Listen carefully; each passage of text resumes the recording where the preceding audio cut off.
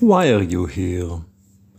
You who are listening to this podcast, why are you here? Are you here to eat and run? EAT? Or are you here to sit and stay? You're no different than the people who followed Yeshua. He says, why do you follow me? Do you want to eat and run? Or do you want to sit and stay? Many people just want to eat and run. Get that quick fix, that emotional high, little bit of bread, little bit of heavenly manna. Just get a little taste. I don't want the whole thing. I don't care for the sermon and the prayer. Let me just join the communion. I'll get a few crackers, I'll get some cheese, some wine, and I'm out of here. Many people, you don't really care for the message. You don't care for God. You just want to get your ears tickled. Makes you feel good, as if you're doing something when you really are not. You heard a good word. You went to church. You heard a sermon. That's enough. You just came to eat, and then you run. But others, the disciples, the few, we don't eat and run. We sit and stay. Oh, this is good stuff. This is good food. This is Tell me more. I want to know. I want to get to the bottom of this. How did you make it? What are the ingredients? How to make it myself? Show me the recipe. Teach me your ways. Help me. I want to be a part of this. I want more of what you're having.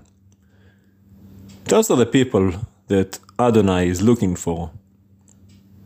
Sit and stay. Not eat and run. No. You got the sample? You liked what you had? Well, come on down. Sit down, relax, and I'll teach you a thing or two. Most people don't care to know. I mean, you have a Bible, don't you? Everybody does, the time we live in. King James, New International Version, complete Jewish Bible, maybe even the Hebrew Tanakh. Everybody got the collection of letters and prophets and Torah. You have it, and you do nothing with it. Do you actually study it? No, you don't care.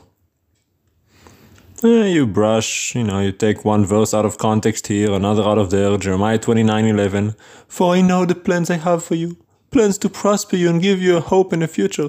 Well, have you read the other one where he said, I have plans to absolutely destroy you, to uproot you from the land, to hand you over to the nations, for you to eat your own sons and daughters, because you will be starving and sieged by your enemies? Have you read those plans? No, you have no idea what the scriptures are all about. You don't even know what God is all about. You have no idea. You're like that gypsy girl in the movie Hunchback of Notre Dame. Oh, this is God? Oh, this is the statue of Mary, Mother of God?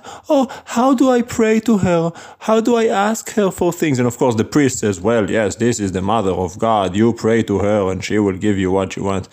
The priest said that. Pray to a statue? A piece of stone? Mother of what? You people are so dead. So dead. And yet that gypsy girl was the most innocent in the whole movie. She was naive and stupid, for sure. But she had no ill intent. She just didn't know. She just went wherever they told her to go. But you, who are listening, have no excuse because we put you on the right path. We are the genuine shepherds of the Lord. Much like Yirmiyahu said. Yirmiyahu 16:17. Here, you want some guidance? Read those two chapters. Yirmiyahu 16:17, Jeremiah. Very profound chapters. It really sums it up. But are you actually going to get it? Are you going to take it seriously what you read? Or do you just read it like you read Shakespeare? Oh, the literature. Oh, this is such wonderful liturgy. It's so rich and profound. Oh, I just love the poetry of it all. What? I don't think we read in the same book, because when I read the Word of God, I tremble. I fall on my face and pray. And you read it and like the poetry? What? No. No, you don't get it. You don't get it. You have no fear of God. You don't believe in God. You're not a follower. You're an atheist in disguise. You just like to eat and run. You like the taste, the free sample, and that's about it. You don't want to pay. You don't want to get involved. You don't want to sign up. You don't want to go to boot camp. You don't want to serve. No, you're just here for the free appetizer, for the reception. And you know what Yeshua said in the parable of the wedding feast? The guy who came into the wedding supper didn't have the right clothing. What happened to him? They tied him up and threw him outside. And that's many of you. You come for the reception because you want the free grub, but then you get spotted and they go, wait a minute, mister, how'd you get in here? Get out of here. And they will throw you to the outer darkness, which is known as hell.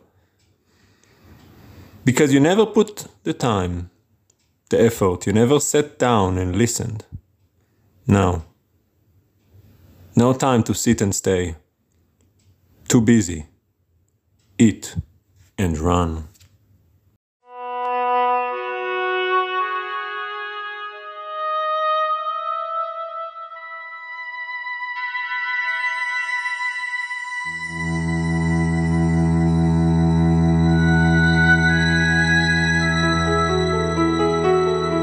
To you, O sons and daughters of men, I've come here now, a message of hope and strength.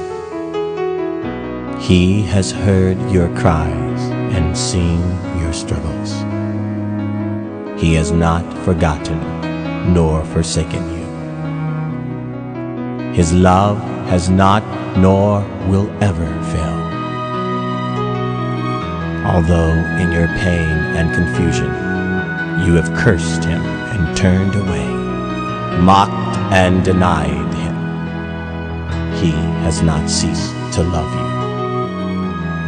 He has sent me to tell you this: come, he waits for you, just as you are. Come, search no more.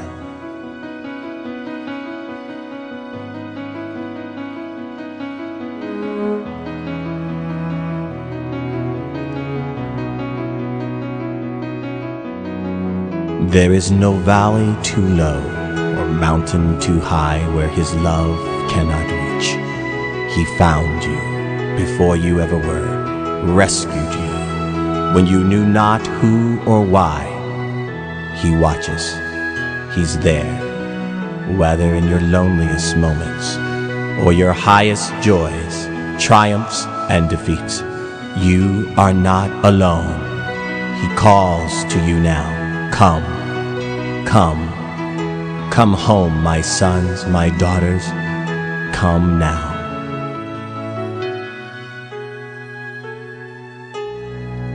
And though tired and weary, broken and scarred by this world, he proclaims, I will heal you and lift you up.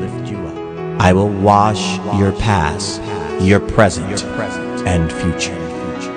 My love is never ending. Take joy, all is well. Be not discouraged or dismayed.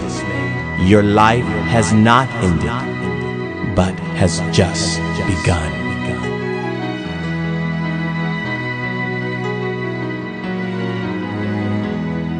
And I call out to you now,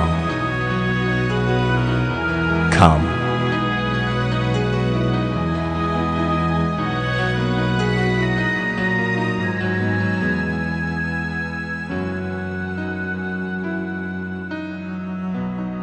Now is the time. Do not turn away, and you will never thirst again.